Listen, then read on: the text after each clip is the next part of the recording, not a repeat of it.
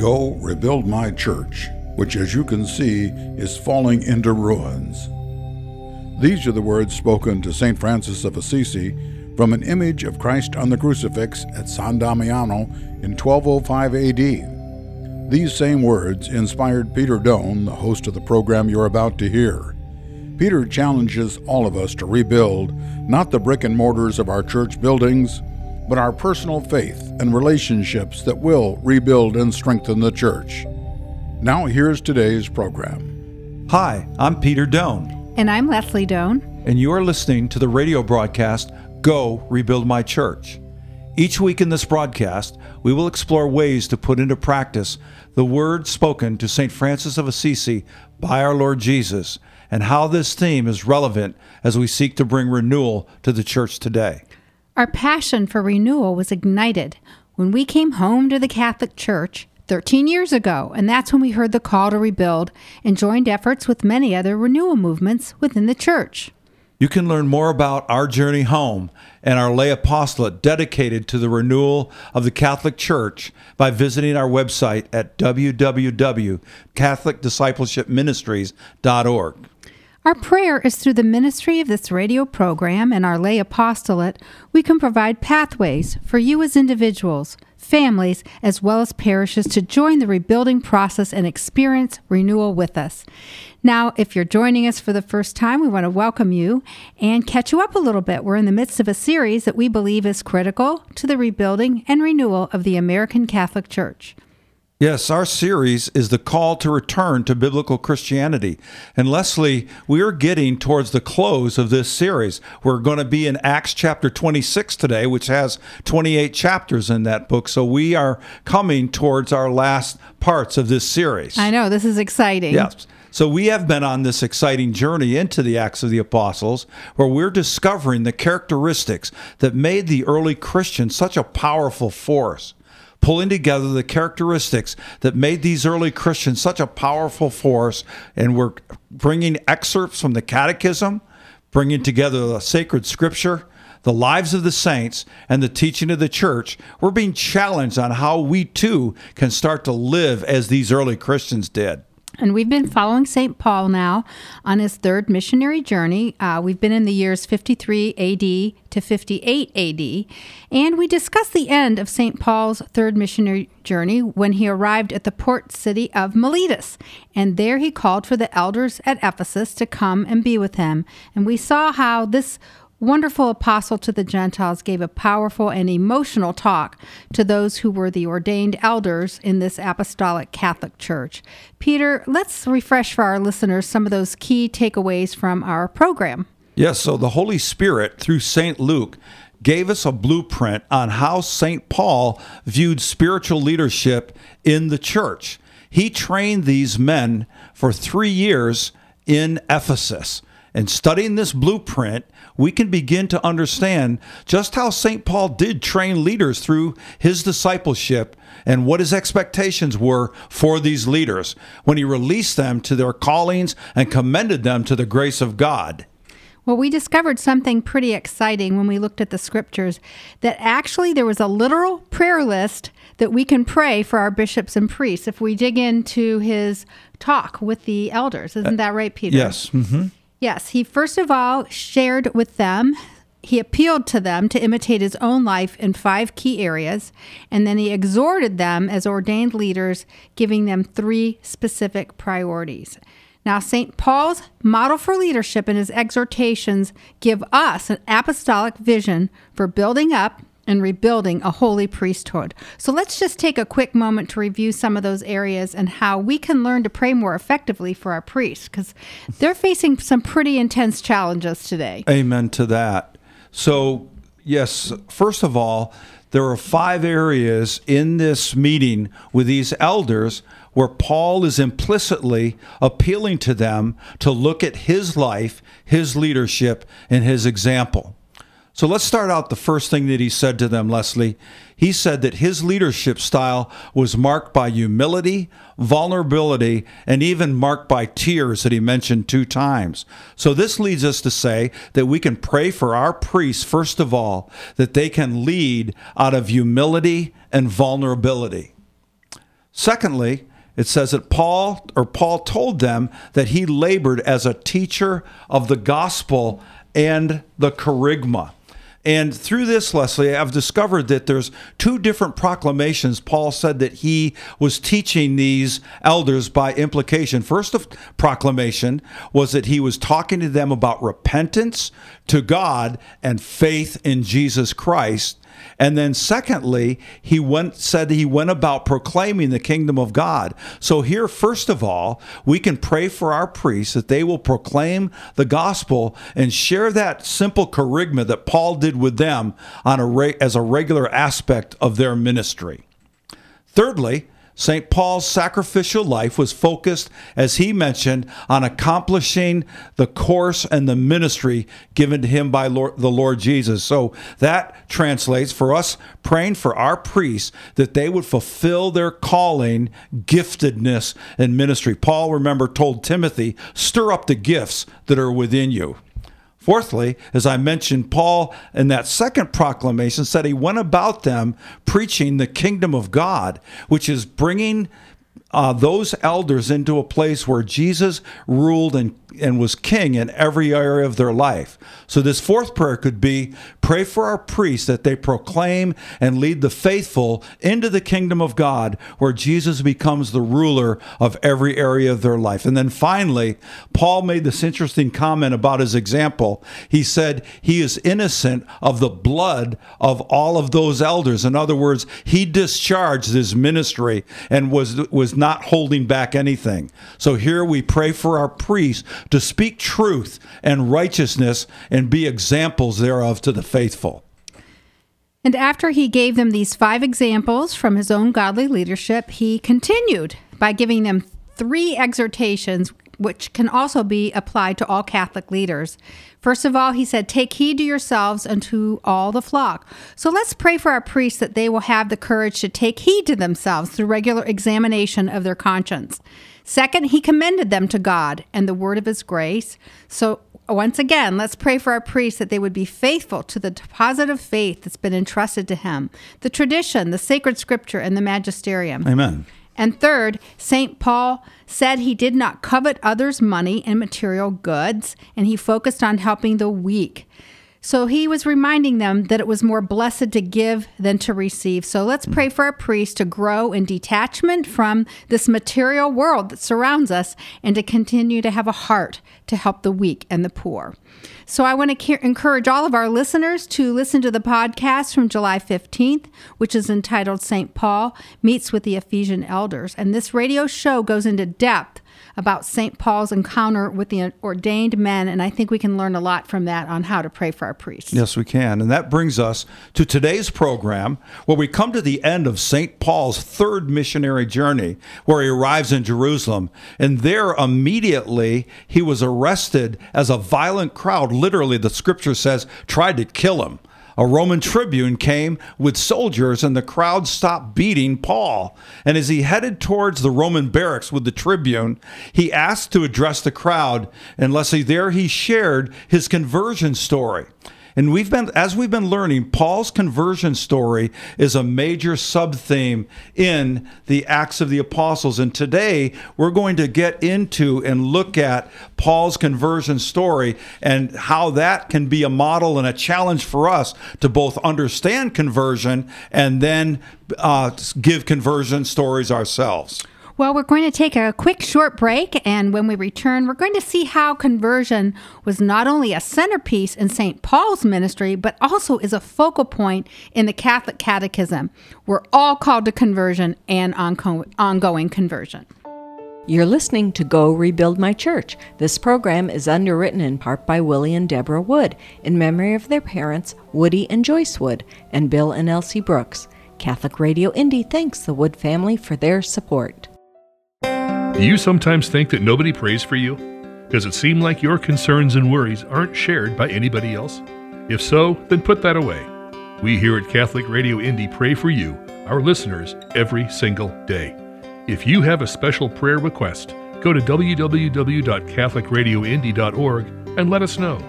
We lift up our listeners' prayers each morning. It's how we start our workday. Let us pray for you, and may God bless you abundantly. Welcome back to our radio program, Go Rebuild My Church. In this series, we've been exploring the call to return to biblical Christianity, and we've been learning why the early Christians were described as those who've turned the world upside down. At the end of St. Paul's third missionary journey, he arrived in Jerusalem, and there he was arrested as a violent crowd was trying to kill him. A Roman tribune came with soldiers, and the crowd stopped beating Paul.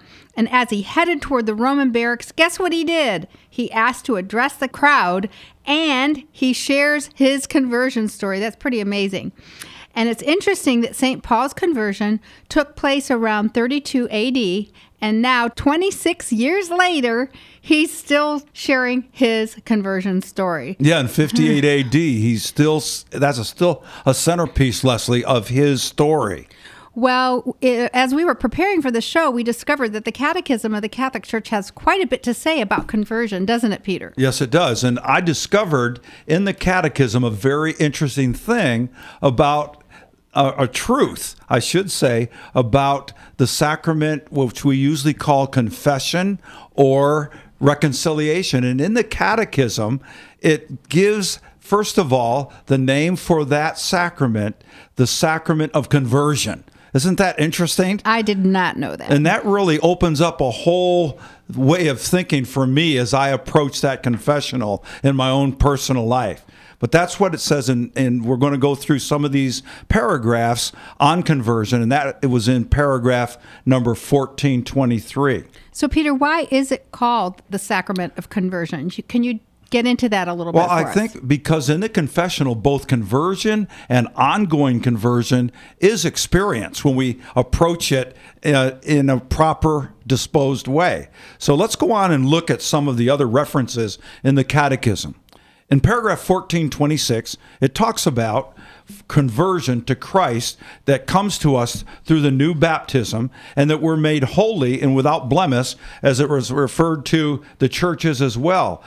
But it says, nevertheless, the new life received in Christian initiation is not abolishing the frailty and the weakness of our human nature. Right. We still have to battle that. Right. And the scripture, the tradition refers to that, Leslie, as our concupiscence, which remains with the baptized, so that with the help of grace of Christ, we can prove ourselves in the struggle of Christian life. So there's a struggle, the Catechism says, in conversion.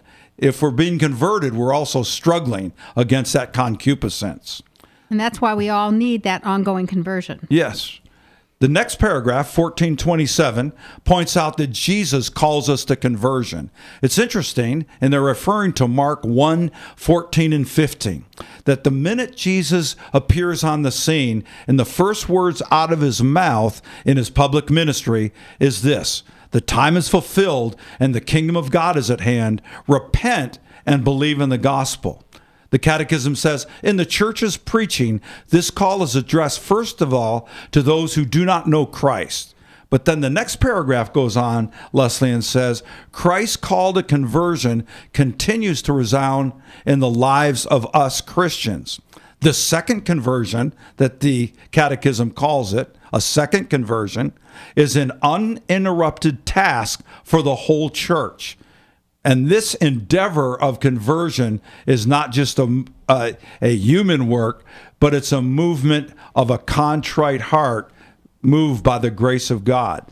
The Catechism goes on to talk about Peter's conversion as an example of this second conversion. Right, and we don't think of Peter as this being a conversion experience, but it actually was. Yes, and the Catechism said, Peter, after he denied the Master 3 times, gave a witness to this. Jesus came out of his infinite mercy and drew tears of repentance from the apostle after the Lord's resurrection. And then there were those 3 affirmations, Peter, do you love me, in the book of John.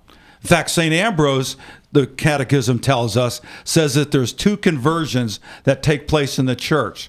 There was one of water and tears, the water of baptism, and then the tears of repentance. And once again, that's when we have that contrite heart and we're struggling daily in our conversion. Yes. I think this next point, Leslie, is really important in the Catechism, and it says in 1431 that there is an interior repentance. In other words, repentance starts from the inside and then goes out. So the outward forms of repentance that the church teaches us that we highlight during Lent is prayer, fasting, and almsgiving, right? Those are outward expressions of repentance.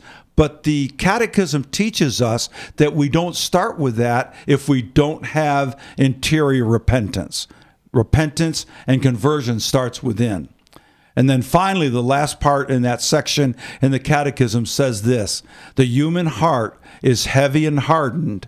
God must give man a new heart. And that was a promise in the Old Testament in Ezekiel and Jeremiah. It said that there would be a day when there was a new covenant where God would write the laws of his commandment on our hearts. So conversion is first of all in and comes from our hearts. It makes our hearts return to him. Yes, exactly.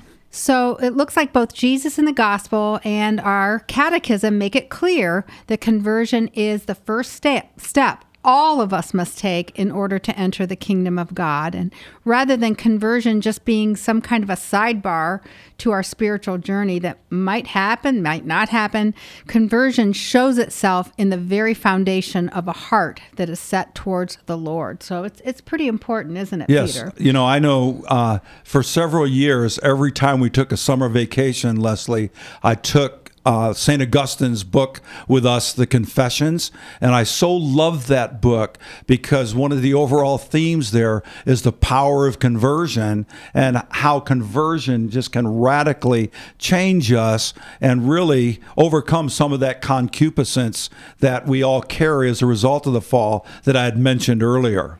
And I think the Catechism also shows us that conversion is not a one-time event. It's an ongoing process in which we are called to respond to the Holy Spirit and be open to his transforming power to change and become more like Jesus. And I think that's what we all want. So I'm guessing that conversion could even take us up to our last breath in this life. Is that right? I think Is that so. what we're trying to look at here today? I think so. Okay. Well, we're going to take another short break, and when we return, we'll discuss how St. Paul made his conversion story and the circumstances that surround his conversion a centerpiece of his ministry. So please stay with us. You're listening to Go Rebuild My Church. This program is underwritten in part by Willie and Deborah Wood in memory of their parents, Woody and Joyce Wood, and Bill and Elsie Brooks. Catholic Radio Indy thanks the Wood family for their support. Catholic Radio Indy has a new look. It's our website.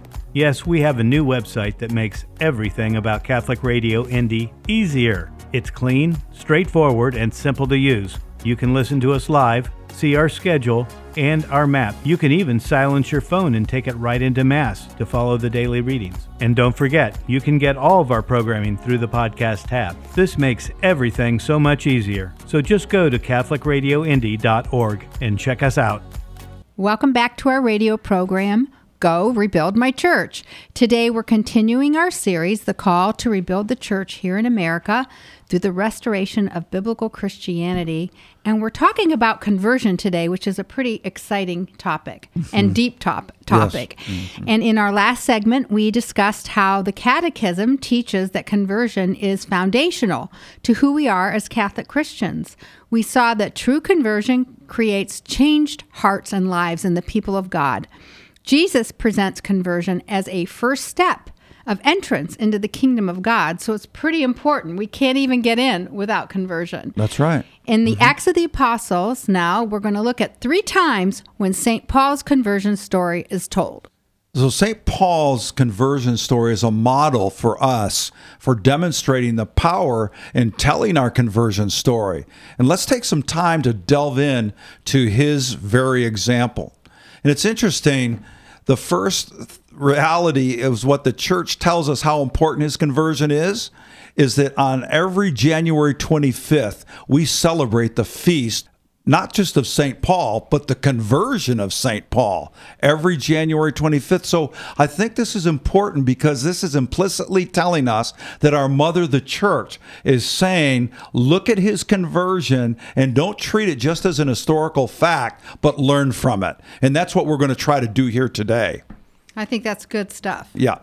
So in Acts chapter 9, first of all, is a powerful section in Scripture where the Holy Spirit, through St. Luke, recounts the very details of what happened on that road to Damascus. So that's the first account. That's right. And then following in the Acts of the Apostles, there are two recorded instances that we've alluded to, also one of them, where Paul tells his conversion story. That first one that we mentioned in Acts 22, where he goes to Jerusalem and there's a riot and they're trying to tear Paul apart. And then, but there's a second time he tells a story in Acts 26 before the King Agrippa. And I think at this point it's very important to note that Paul tells us throughout his writings in the New Testament to imitate him as he imitates Christ. So as we look at his conversion, we want to look at how we can imitate him in our own conversion story, but that's going to be down the road where we talk more about that. When we learn how to communicate the gospel in our own words and our own experience, the power of the Holy Spirit will be released in our conversion story, just like it was in St. Paul's. So in that first account in Acts 9 that I just mentioned, narrated Paul's conversion as it actually happened. Let's think about that. It's such a beautiful story. It's good to recount it regularly. While en route to Damascus to arrest the Christians, Paul and his companions suddenly saw a great light. They all fell to the ground and heard Jesus' voice asking Paul. Paul heard him saying, "Why are you persecuting me?" And that voice then told him what to do. That's the first account. That second account then in Acts 22 is him giving his conversion story, but there's different pieces that he's giving. He first of all described his testimony before the Jews, and during that part of the story, he told them and he mentioned to them, yes, he was a Jew. He was raised in the diaspora, but brought up and educated under the famous Jewish teacher Gamaliel. He made that point to them. Right. The point of all of his religious credentials. Yeah. And people would, commentators would say that he recounted his zeal in persecuting Christians and his mission to Damascus. And because what he was trying to do was to have them identify the fact that he was a strong, committed, believing Jew. Then the third account is in Acts 26, which is significantly different from the other two because here Paul describes him persecuting Christians in greater detail. He added details about the encounter on the road, including Jesus saying to him, "It's hard for you to kick against the goads." That was interesting. That was a new thought. In other words, it was useless for him to fight against God's will. In this account, Jesus told Paul that he was chosen by God and that he would bring the gospel to the Gentiles. All of this, Leslie, was in great detail. Okay, Peter, so what do we learn from these three different accounts? Okay, so first of all, depending on the purpose of telling the story and the audience that will hear it, Leslie, St. Paul chose to emphasize different aspects of his conversion story. In the first one, as I mentioned, he tells the story because it was St. Luke records it because it will be told to the early church to emphasize how the chief of sinners could be converted and his powerful encounter with living for Christ. So let's apply this to ourselves. Let's think about our own conversion stories and think about a time maybe when you've encountered the living Christ and heard his voice. And after that, your life took a totally new direction. Jesus told you what to do and you changed course in your life. And of course, I'm thinking of the patron of our radio program here, Leslie, St. Francis, heard the voice of God from the crucifix at San Damiano, and that changed everything for him. That's right. So then in the next conversion in chapter 22 emphasizes Paul's Jewish roots and the faithfulness to the law and referred to God as his fathers. Right. He mistakenly thought he was doing all the right things as a devout Jew, and now he yearned for his Jewish accusers to see that Jesus is their Messiah. Mm-hmm. So when I read this, I reflected on my own upbringing and how I faithfully attended church and received the sacraments, but that wasn't all the Lord had for me. He wanted to turn the lights on. He wanted me to embrace Jesus as my own Messiah and not just be going through all the motions of the faith. Yes, and I've mentioned before, in my father's experience, he was deeply involved in the church, but then he had a point of major contact and commitment and encounter with Jesus Christ that really changed him 180 degrees in his life. Then finally, in Paul's conversion story to Agrippa, Leslie, we see that that's a small audience. He's only speaking one-on-one with Agrippa, and his testimony is more personal. His conversion story is very personal. Right. This is where he adds the details and said that the Lord spoke to him and said, it's hard for you to kick against the goads. And I think we can all relate to this in our own conversion stories, that was there a time when we realized we were kicking against the goads? We were resisting the will of God in our lives, and God was calling us to make a change. And certainly in my upbringing, when I was in college, I was kicking against the goads of my Catholic upbringing, but God was faithful, and he came out to get me. Right. So we can all relate in some way to Paul's conversion stories, can't we? We certainly can. So next week, we are going to share the tools of how each of us can write our conversion story and be equipped to give it on all the different circumstances of our life, as we've seen today in St. Paul's circumstances. So next week, we're going to give you those tools. But as we do that, let's stop and pray today and ask God to help us in our own conversion and those that we love. In the name of the Father, Son, Holy Spirit, amen. Father, we thank you for the example of St. Paul. We thank you for coming out to get him, to choose him, and to change him. And what a beautiful example he is, not only of his conversion, but how he used that conversion to win others to you. Help us, Lord, first of all, to be converted and accept our ongoing conversion and walk in that, and then help us as we go on to learn how to give our conversion story to others and to share this good news. In Jesus' name, amen. Amen. In the name of the Father, Son, Holy Spirit, amen. Well, thank you, listeners, for joining us today as we seek to connect individuals, families, and parishes to the rebuilding and renewal of the Catholic faith here in America. If you'd like to hear our past programs, go to thecatholicradioindy.org, and you can access all previous broadcasts through the podcast tab on the webpage. You can also download the Catholic Radio Indy app from your app store and just listen 24/7. And make sure to become a regular listener of Catholic Radio Indy. Goodbye for now, and keep the faith. You've been listening to Go Rebuild My Church with Peter Doan. Podcasts of this program are available at www.catholicradioindy.org.